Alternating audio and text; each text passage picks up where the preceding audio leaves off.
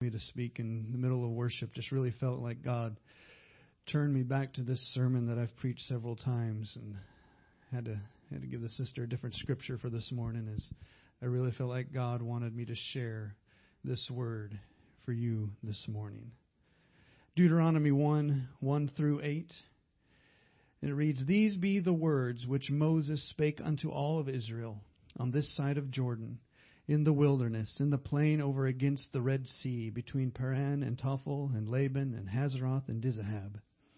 There are 11 days' journey from Horeb by the way of Mount Seir unto Kadesh Barnea."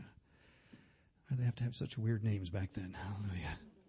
"And it came to pass in the 40th year, in the 11th month, on the first day of the month, that Moses spake unto the children of Israel, according unto all the Lord had given him in the commandment unto them. After he had slain Sihon, the king of Amorites, and dwelt in Heshbon, and Og, the king of Bashan, and dwelt in Ashtaroth and Edrei." And in verse 4 it reads, "On this side of Jordan, in the land of Moab, began Moses to declare this law, saying, The Lord our God spake unto us in Horeb, saying, Ye have dwelt long enough in this mount. Turn you, take your journey. Go to the mount of the Amorites, and unto the places nigh thereunto, in the plain, in the hills, in the vale, in the south, by the seaside, to the land of the Canaanites, unto Lebanon, unto the great river, the river Euphrates. Behold, I have set a land before you.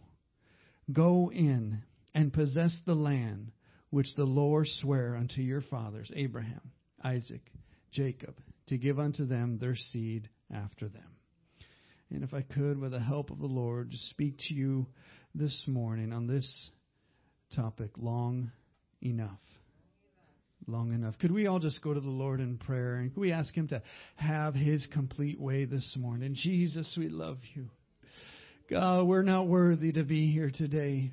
We're not worthy that you would have invited us into your presence, into this place, Lord. We ask that your presence and your Spirit would do a mighty work unto every heart, unto every soul, unto every spirit. God, I ask and yield myself to you to be a vessel that, God, that you would flow through. God, I need your anointing here this morning. God,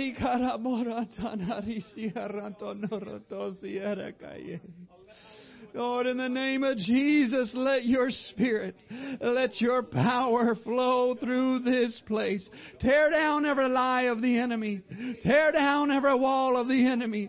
Destroy every stronghold of the enemy today, and let your Spirit, God, come in like a flood in the name of Jesus. Hallelujah. Can we clap our hands and worship Him one more time? I love you, Jesus. Thank you, Jesus. Hallelujah. Hallelujah. You all could be seated. Praise the Lord. Long enough is a phrase that we use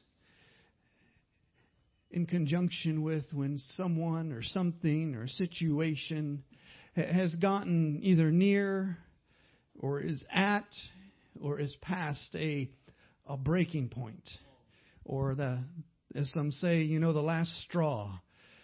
If you're a parent here today, your children have no doubt have tested this in your life and have either whined or cried or begged or pleaded or acted up or fought or whatever, to the point where you got to the place you said, okay, this has gone on long enough. And either you gave in and gave them what they wanted so they'd be quiet, or you stood your ground and you put them in your place. Hallelujah. And they get to that point where it's just gone on long enough. Especially if you have multiple children and brothers and sisters, and they start that fighting, and they start that arguing, and they start that where it sounds like chalkboard. Your fingernails on a chalkboard. Just stop. It's gone on long enough. I don't care what you're arguing about. I don't care whose Tootsie Roll that is. I don't care. We're throwing it in the trash. It's gone on long enough. We used to have, before we moved out of our home and into our trailers, Brother Wyatt was saying, we had some pets we had to part ways with, and one of them was a little bit larger dog. It was probably a medium-sized dog, and her name was Lucy. And Lucy okay dog. They had a very hard time house training her, so we did keep her outside more than inside. But when she was outside, she had a hobby. Non-stop barking and barking. And it didn't matter if there was somebody there to bark at or it'd just be the wind blowing and she would bark at it. And it was that annoying high-pitched kind of squeal bark almost that just drive you nuts. And I felt sorry for our neighbors, like, oh, they're going to hate us. I can't. It got to the point in me where I said, I've listened to this long enough. So don't judge me. We went to the pet store. We bought one of those collars that gives that little shock. Don't call the animal rights activists on me. And put it around her neck, and she went out there and it barked, and it gives that little warning beep. Of course, she didn't know what it was yet and barked again, and it went. Vroom. She stopped barking. Hallelujah. It worked.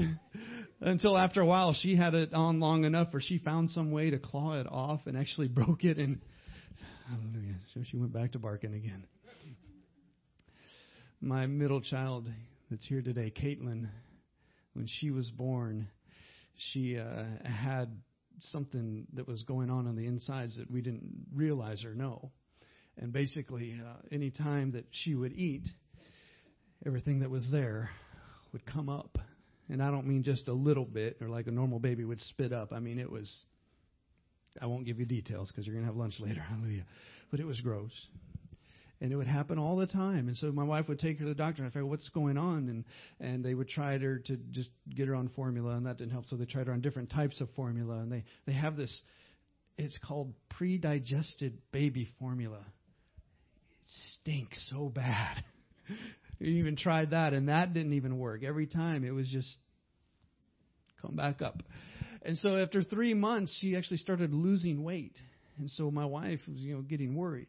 Getting very concerned, took her to the doctor one more time to try to find out, and the doctor just said every time it would just give some kind of just didn't seem to really care or have that concern, and was just going to make another just random suggestion.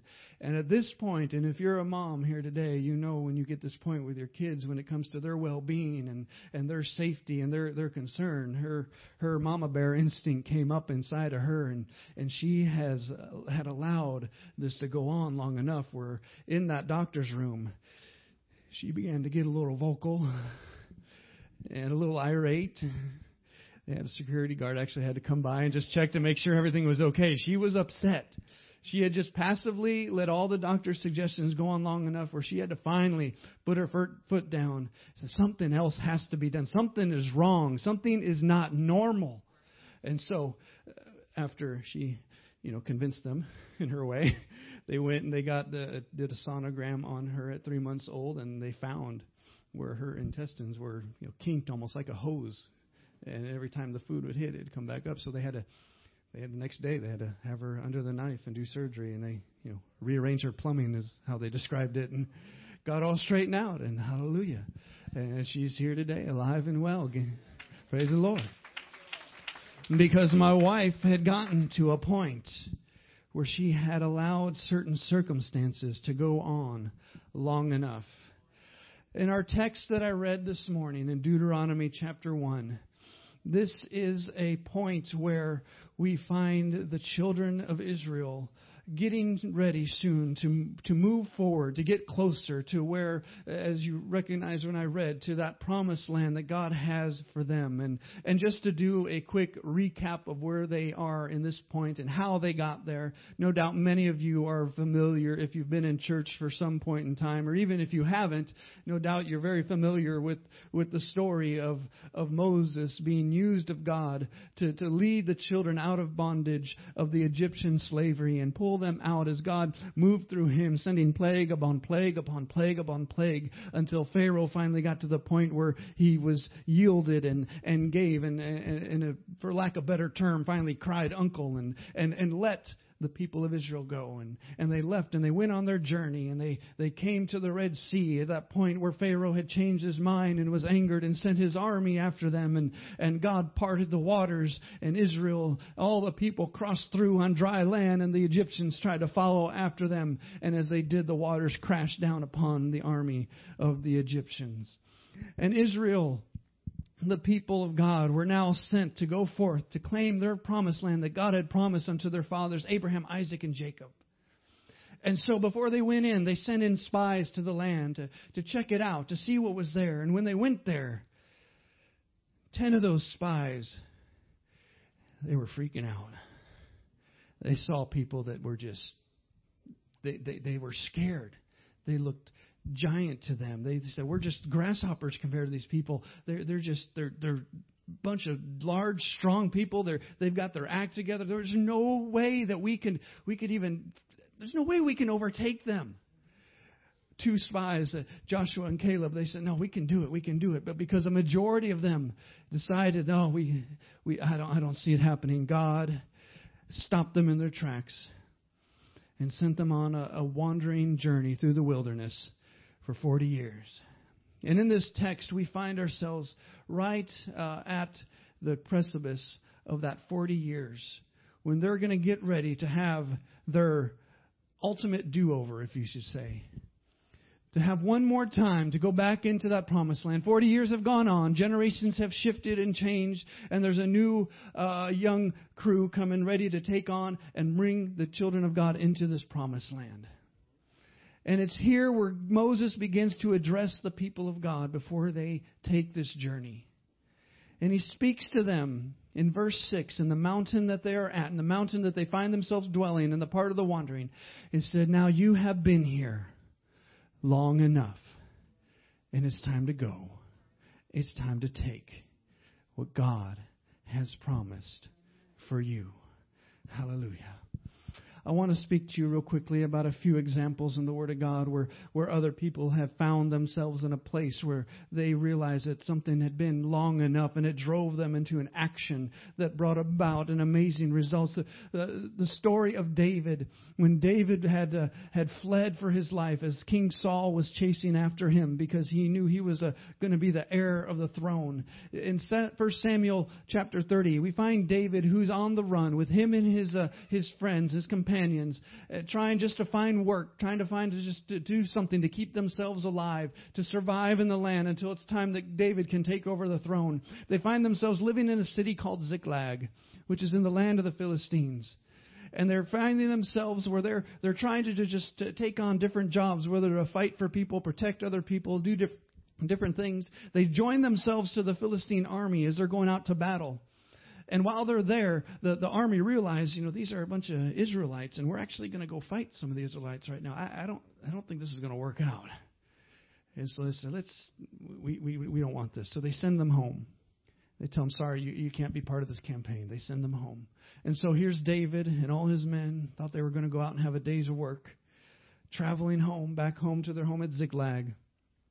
And as they start getting closer and they start walking closer to their home, they begin to look out over the horizon, and no doubt they start to see black billows of smoke coming out from the horizon. And they start to probably wonder and start to worry, what is this? What's going on? And the smoke, as they get bigger, is larger. And as they get even closer, they can see fires burning. And no doubt they'd probably begin to run and run with all their speed to get to the city of their home where their families were and their belongings were. And when they got there, they found the city of Ziklag burned to the ground. And all of their family members were gone. They were taken. All their possessions were either taken or destroyed. Everything was just gone. I don't know about you, but I could just, the heart wrench, the agony, just to come back to your home to such a sight would have been just horrid. And here they are, these men, David and his men. And the Bible talks about how David just began to weep unto the Lord, and all the men were just sorrowful, and David cried and wept and cried and wept. And the Bible talks that he cried and he wept until he could just cry and weep no more. And his friends, in their frustration and in their anger, they just decided, I guess they felt like they needed to blame someone. They needed to take their frustrations out on someone. So they decided that they were going to take stones and stone David and kill him and eliminate him. Somehow it became all his fault. And so as they began to do that, David sat there in his depressed state. David sat there having his pity party. David sat there feeling like the whole world has come down upon him. And he had a choice to make. And he decided, okay, I've been in this state that I've been in long enough. I have cried and I've wept long enough. I felt sorry for myself long enough. I can sit here and I could just let them kill me because maybe I did bring this upon myself somehow. But instead, David got to the point and said, no, I've acted in this manner long enough. I'm going to raise myself up. And the Bible says he encouraged himself in the Lord. And he began to seek after God and ask God, what should I do? Should I go after them? And God told him, go. And he encouraged his friends and they went, and through a series of events, they were able to find the enemy that came in, and they were able to recapture and reclaim everything, every single thing that was taken from them. And sometimes in our lives, we have to get to the point. I know life does not deal a fair share of cards every day of our life. In fact, majority of the time, I would say it's not. I talked to the kids yesterday about how sin came into this world, and sin has marred us, not just people, but it's marred the earth, and it's put its taint on everything, and it makes things the way they are, and an imperfect world with imperfect people. And we deal with things. The brother was talking about how we live in a fifth wheel, and we just felt the call of God to do so, and I just at first, God had to help me out. But at first I said, I'm making the sacrifice from God. God's just going to make everything's going to be smooth. Hallelujah. Boy, was I wrong. I've suffered 4 busted leaf springs on my trailer, 2 tires I got dug into, 4 leg jacks that I had to replace, one of them 3 separate times on our fifth wheel. I even experienced me turning too sharply and having the trailer hit the back of my truck and busting the back windshield out while my kids were in there. I left the tailgate down in my truck. If you're familiar with the fifth wheel hangs over the bed and the tailgate's down. And if the tailgate is down and you drive and you turn, that tailgate juts right into the fifth wheel itself. 3 times I did that. We got rear-ended in Michigan earlier this spring. Got to St. Louis, and I had a head gasket leak in my truck. And if you're anything mechanically inclined, you know that's not good. It's going to cost $4,500 to replace and fix. And for a while, when all these things would take place and all these things would go on, I said, oh, come on, God, what? Seriously? I'm trying to go here to minister the word. I'm trying to go here to do this. And all this keeps coming down. And it's like, I'm just being transparent and real with you right now. It got to some points when these things would happen, I'd just be so frustrated and overwhelmed. Is this really what you want me doing, God? Hallelujah. Finally, through all these events, though, every single time, without fail, and even through my whining and my despair and my pity party that I would have on myself, God would still step in and He would provide either from someone else, or I'd go somewhere and they would actually provide me such a low discount that it would be so easy to pay for and take care of. When we were in St. Louis and I had that head gasket leak, I had gotten to the point where I've had so much stuff happen to me as far as mechanically and traveling. I just got to the point where, all right, God, what are you going to do this time? I had 2 years before, if that would have happened to me, I would have been a mess. I'd have been a mess mentally. But God had got me to the point where, all right, I stopped having my pity parties. I stopped worrying. I stopped stressing out. I've done that long enough. I'm just going to trust in you, God. And so when we were there, I'm just going to send out some emails to churches we've been to. Say, hey, if you're able to, this is where we're at. This is what happened. Within 2 days, we had enough and more finances come in to help to take care of all of that repair that needed to be done, because God just stepped in. I know our lives are not easy. I know there's times that it's very difficult. I know it's not always a walk in the park, and God didn't promise that it would be. But sometimes to be able to move forward and to be able to go unto what promises God has for us, and to be able to go into another dimension and level that God has for us. In our troubles and in our trials, we have to get to the point where we say, okay, I've been here long enough. I've dwelt on it long enough. I've cried long enough. I've whined long enough. And I've acted this way long enough. God, whatever you want to do, I'm giving it to you, but I'm not staying here. Hallelujah. There's a man in the book of Luke by the name of Bartimaeus.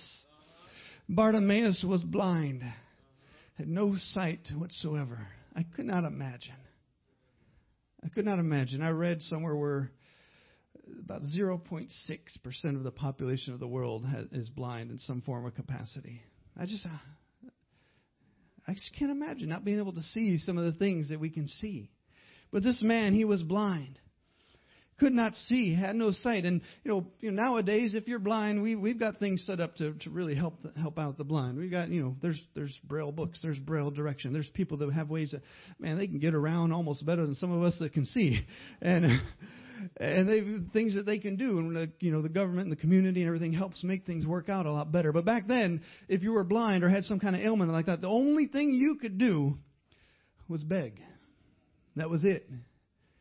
Set you in front of a gate somewhere or a temple somewhere and wear a beggar's coat and have a little cup or something and beg and ask for alms. And that's what Bartimaeus did. And I can imagine as Bartimaeus was there, this is the time that Jesus himself was making his rounds, going to different places, performing miracles, teaching and preaching truth.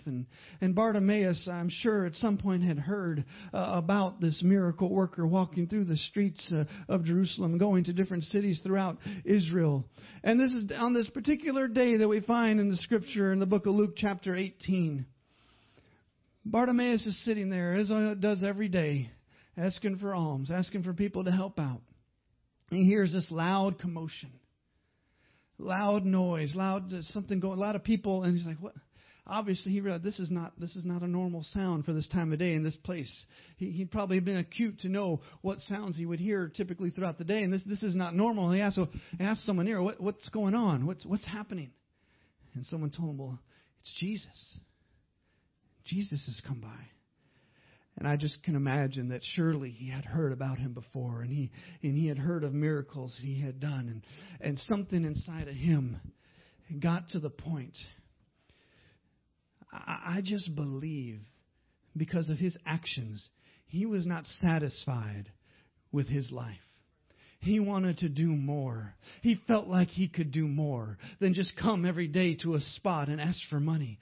He wanted to be able to contribute either to society or to his family and to do so on a greater scale than what he was able to do just as a blind man coming and begging for money. Things he wanted to be able to participate in. And he heard that there was somebody that had performed miracles. And I believe Bartimaeus got to the point where he had been blind long enough and he had allowed this ailment to hinder him long enough that he decided he was going to do whatever it took to get a hold of what Jesus had that day. And the Bible says as he sat there, he cried out trying to get his attention, saying, "Jesus, thou Son of David, have mercy on me." And they told him around, "Oh, shh, quiet, you're going to make a spectacle. Don't stop that."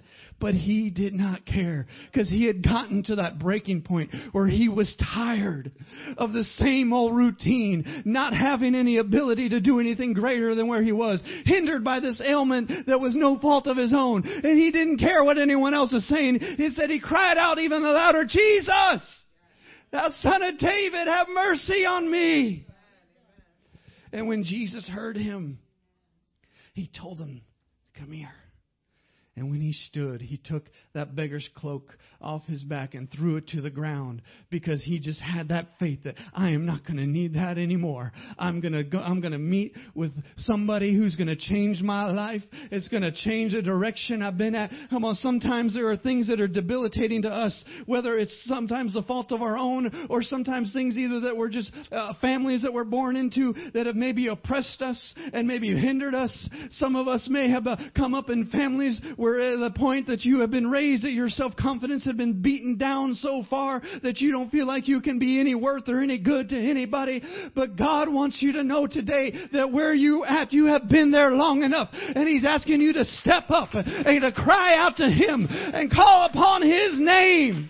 Because when Bartimaeus did that, God healed him. It gave him his sight. Hallelujah. Thank you, Jesus. In Luke chapter 8, the story of a woman, the Bible calls her simply as a woman with an issue of blood. It talks about for 12 years she dealt with this issue, this debilitating health issue.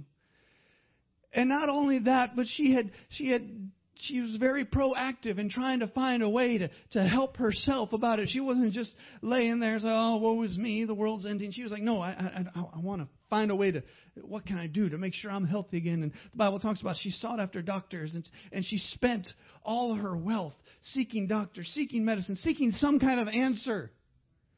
But nothing would ever help. Nothing would ever change. Nothing would ever make a difference in her health and her condition. Until herself, just like that blind man, heard one day of Jesus walking by. And though she had tried so many times to find a resolution, to find an answer, to find what was going to bring the necessary change in her life, she had spent it all and gone on 12 years. Probably nobody here or nobody there would have thought any twice if she had just given up and said, well, she's tried all she could. She's done her best. She's gone forward. And even though nothing's worked, she's put up a good fight and would have thought nothing of it had she just decided to give up. But something was in her that decided, no, I've fought this long enough. I'm not going to give up now. I'm not going to just stay here. One more time I'm going to try. And so she ran out to where Jesus was. And she could not get through the people. And so all she could do was get down on the ground and begin to push her way through the feet and through the legs until she could just reach and touch the hem of His garment. And that healing virtue, hallelujah, began to flow unto her. And she was forever healed and forever changed. Had she decided, no, that's it, I'm not going to try anymore. And she said, I'm done. I've tried everything that I could think of. But because she had it in her, no, I've dealt with this long enough. I'm going to go one more time. She felt her healing. She found her power. We try so many things in this world. We try so many times on our own to fix our own problems. We try so many times to heal ourselves of our mental problems, of our emotional issues, of our financial issues. We say, I got it, God. I know you're God and I appreciate you and I know you're here for you, but I got it. What do you think God is here for? He's not here to press His thumb down upon you and make you feel bad for everything that's gone on for your life.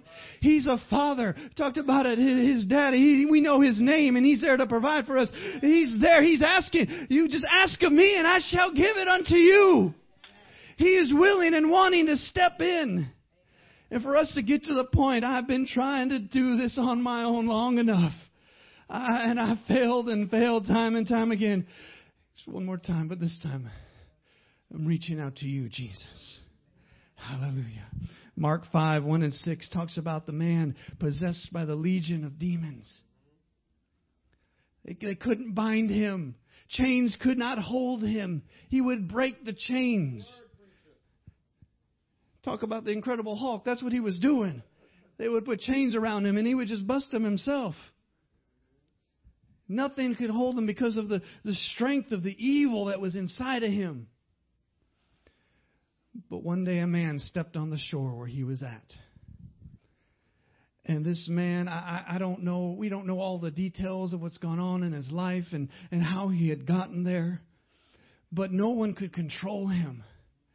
But I just believe that once Jesus stepped on that shore, that He somehow, through the midst of all the evil and the demonic possession, He was able to reach the recess of His mind and say, no, I've put up with this long enough. I can see somebody that can help me. And even though nobody can bind me, and though nobody can hold me, I'm going to actually run to Jesus because I've been here long enough. I'm going to push past these demons. I'm going to push past their control over me.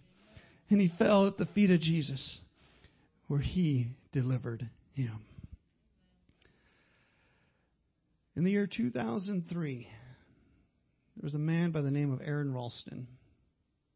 Some of you may find this story familiar. You may remember hearing it on the news. Some of you, this might, especially if you're younger, this might be the first time you've ever heard this story.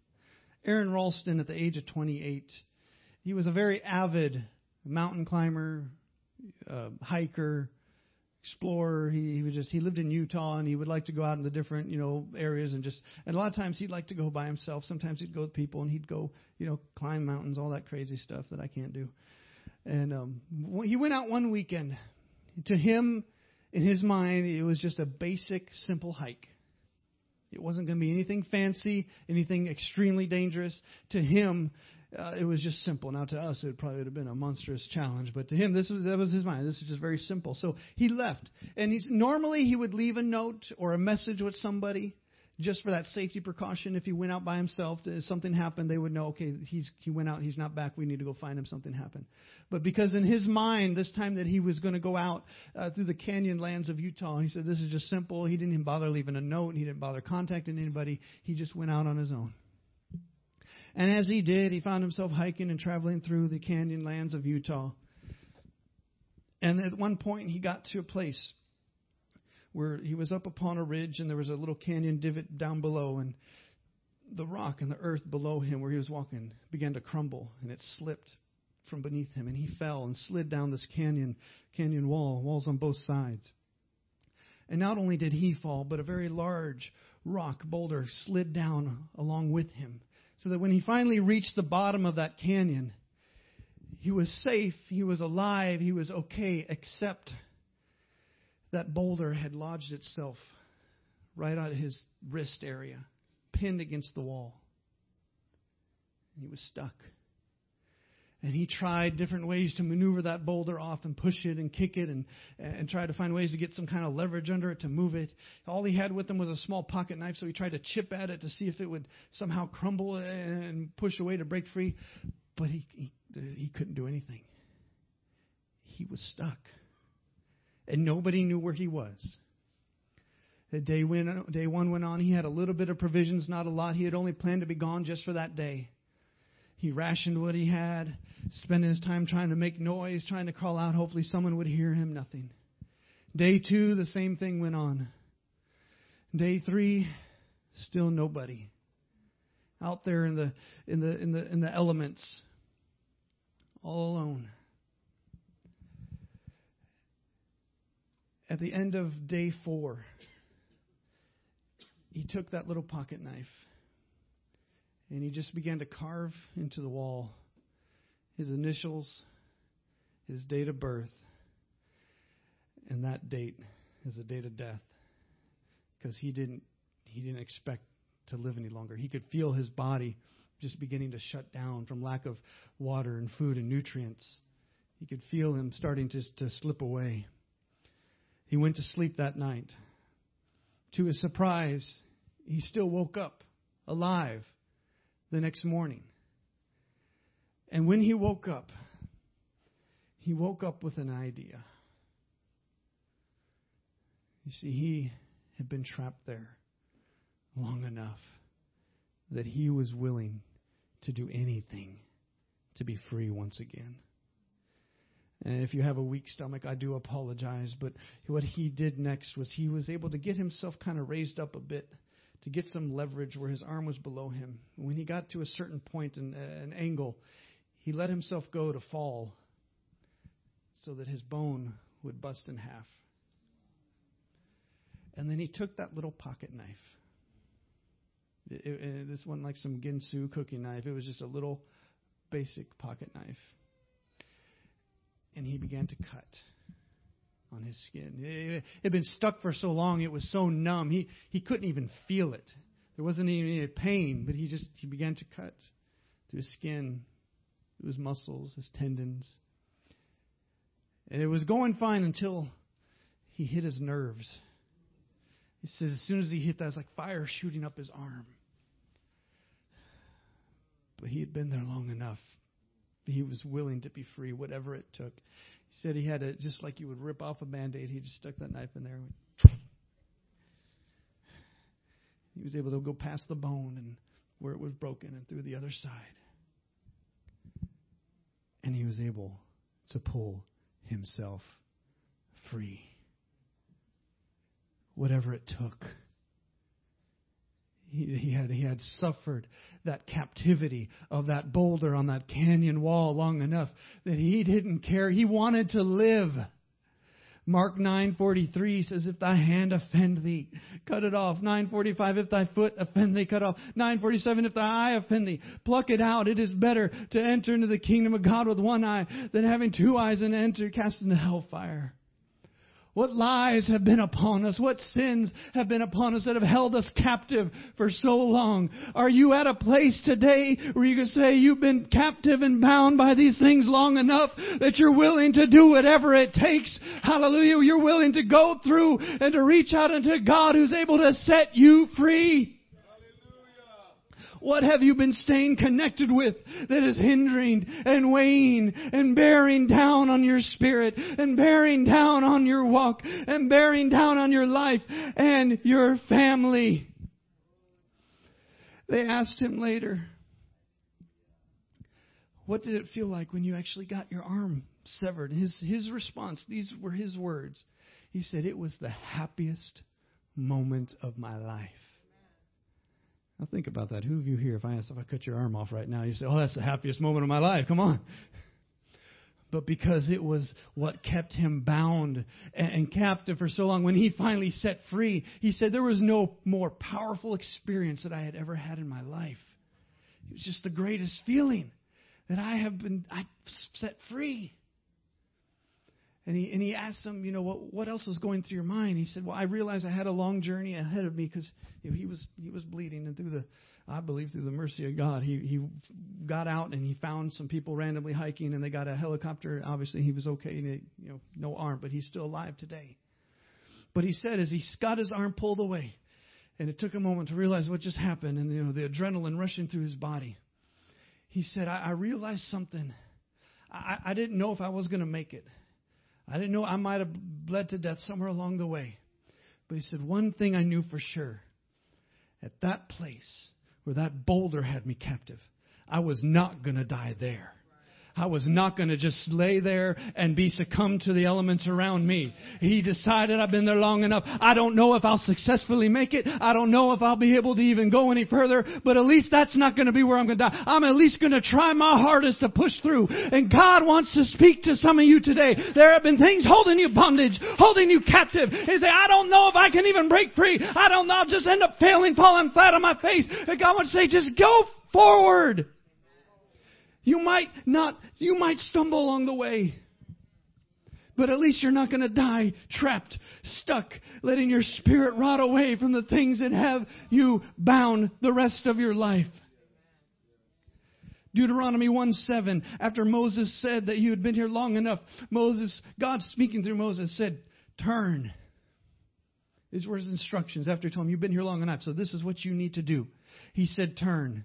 And that word turn in the Hebrew there means to face, to look, to fix your eyes upon. Get your eyes off of whatever it is that's holding you back. Get your eyes off of your past that's trying to bring you down. Get your eyes off of the things that are trying to weigh upon you. Get your eyes off of the depression and the sadness and the cares of this world. And just turn and get your eyes focused upon Jesus.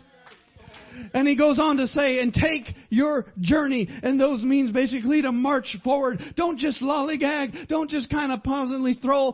Get your mind made up that I'm going to march forward. And I'm going to start moving forward with a determination and a purpose. And the next words he said, and go. which means to besiege, to bring it to pass. Go forward. It's time for some of us to let go. It's time for us to get our destination in focus. It's time to move, and it's time to make things happen, because God is saying to some of you here today, where you have been, where have you been in bondage, where you have been captive, you have been there long enough. It is time to go. It is time to take your journey. It is time to move forward. If musicians would come and if we'd all stand.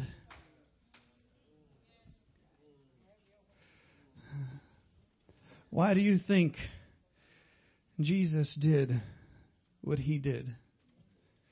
Sin entered this world through the first Adam, where we disobeyed in the Garden of Eden, and sin marred and has plagued humanity ever since. And there was no sacrifice, no payment that was ever good enough. All the people of Israel could do would sacrifice animals unto God that would just push the sins forward another year, so they wouldn't have to hinder the spirit of mankind at that point in time. But it was going to take a perfect, spotless lamb, a perfect sacrifice. Payment had to be made. It was either a payment that we were going to make for our sins or something else. And we have a God that looked down upon mankind. He said they've struggled and battled in these sins long enough. And He decided, I'm going to do something. And He came to this earth in the form of a baby, grew up, walked this earth among us, learned what it was like to feel what we feel and to deal with what we deal with.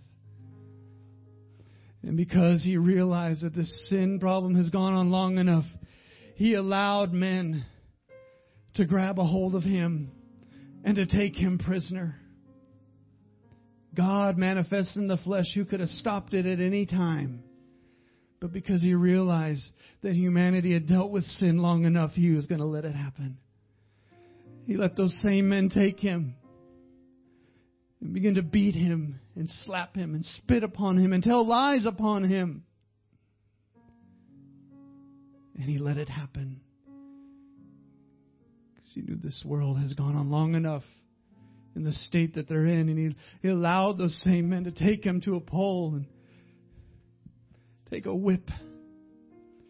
Not just a normal whip, but one with glass and sharp objects woven into it, so that when it hit His back, it would tear and cut Him. And they would do this over and over again. God inside of a human body. God has almighty, powerful God. You've heard it before, how He could have called 10,000 angels. He didn't even have to call 10,000. He could have just spoke the word and it would have stopped.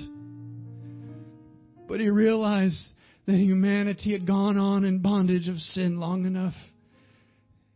And someone had to make the payment. He let them push down a crown of thorns upon His head.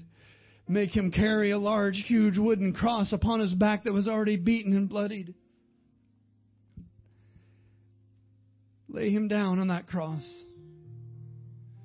No doubt laying on it with His back hurting already was painful enough, not alone outstretching His hands and driving nails through them and into His feet and lifting Him up to hang there, to die, because He allowed it all to happen, because He looked down into the future, into 2016, in a Christ-centered church where there's people struggling and battling in their sins long enough. And He wanted to give them an opportunity. He wanted to give them a place where they could come for forgiveness and mercy and victory over those sins. And His death on the cross took our place. His death on the cross was every single one of our sins being paid for, so that He could take our place. Because it's gone on long enough. Hallelujah.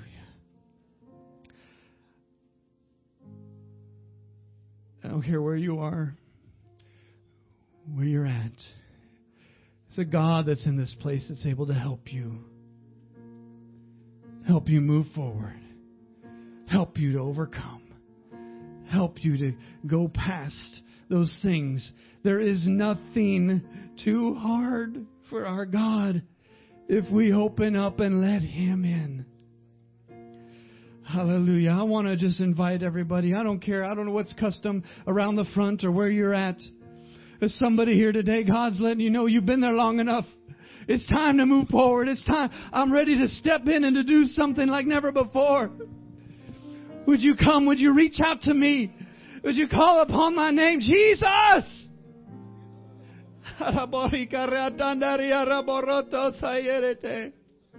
Jesus, have mercy on me. God, whatever it takes. I don't want to be captive to this anymore. Whatever it takes, I don't want to be stuck in this mindset of depression anymore. Whatever it takes, God, I'm tired of this. I want to believe that you are here to help me because He is. Come on, reach out to Him. Cry out to Him. Don't worry about anybody else. It's just you and Jesus right now. Reach out your heart. Reach out your arms. He's reaching right back down to you right now. God, in the name of Jesus, let your love, let your mercy, let your power flow into this place. God, I've been trying to take care of this. I've been trying to fix it all on my own, but I've tried one too many times. I've tried long enough. I'm reaching out to you right now. I'm tired of seeing my lost loved ones not in church. God, would you take care of them? I give them over to you right now, Jesus. Tired of battling and falling and getting back up, but I will give it to you, Jesus. Hallelujah. I love you, Jesus. I love you, Jesus.